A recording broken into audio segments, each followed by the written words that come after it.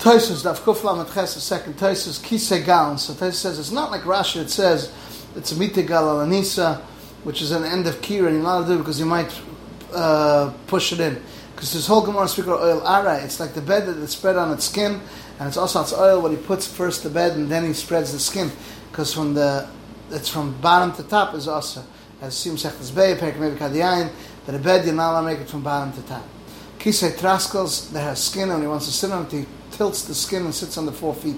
As Rashi explains, for instance, kavua in the chair, because if not, you wouldn't be allowed to put it up, as we've seen Perek Mevi. We just said this for Durta, if you're making a flame, from the bottom, top to bottom is mutter. Rashi explains when you put wood from here and here and put it underneath the other long wood longer to the width, and he brings first the wood that he puts on top, and then he puts the wood that's underneath it, and he doesn't put it like an oil to make the gag tchila, and afterwards the walls is mutter. And like this is what's called malmal matal. Malmal mal is also so to an egg, meaning when you put eggs on an askla, which is a girdle, a griddle, and when you put the eggs first, and then he holds it in his hand until he brings the keli underneath him, it's mutter, because that's malmal matal. So to a pot that you put on 2 barrels, that you have to hold in your hand, then put it inside of the barrels.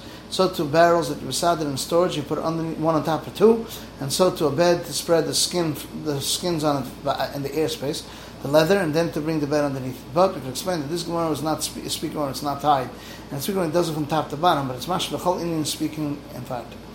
All these things that we ask some Beda many times is dafka things that have a mechitza till the ground, but to put a pot on a tripod in Yantav is mutter even with matal amala, to bring a tripod to and then put the pot, and so too to put the table on top of benches, an egg and a pot and a chavit and a puri, some say they have a mechitza.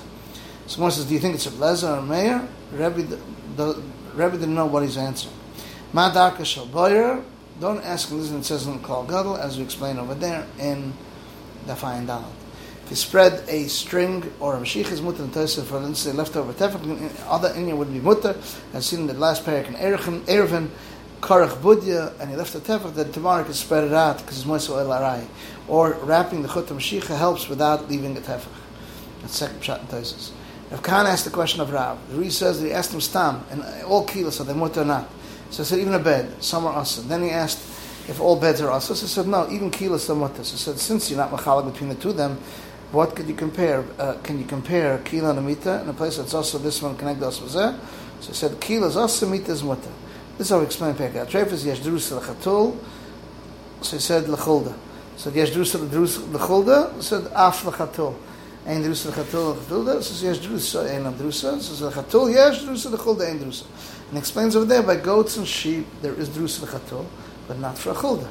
And by big sheep there's no drusa even for a cat, for a chatul. And by birds there's drusa even lechulda. So it can explain the same thing as Rabbeinu Yitzchak when Rabbeinu said.